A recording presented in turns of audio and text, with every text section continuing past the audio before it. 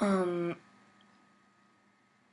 so Acer came out with a new computer, and it's probably been out for a few months, and I don't know how I heard about it. And it's not even Acer; it's almost Intel too, and it's called an Ultrabook. Um, this actually almost makes me angry. It's the exact same design as the MacBook Air.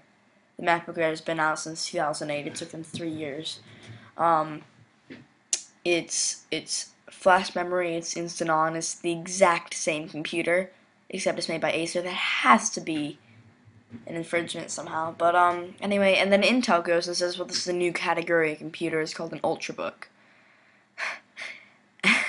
Surely Apple should be able to decide whether a computer that they invent is in what category. I mean, they call it a thin notebook or whatever, and I know that a lot of people might disagree with me, but I think that it is ridiculous for somebody to copy the exact same design. And I bet it's the same thing with the original iBook or whatever.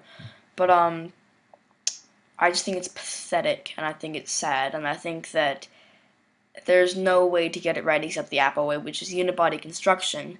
And this product is either gonna fail or is going to be define a new category when MacBook Air already defined it. It's just not fair. Um, I'm moody, so I shouldn't have made this, but I don't like Acer at all.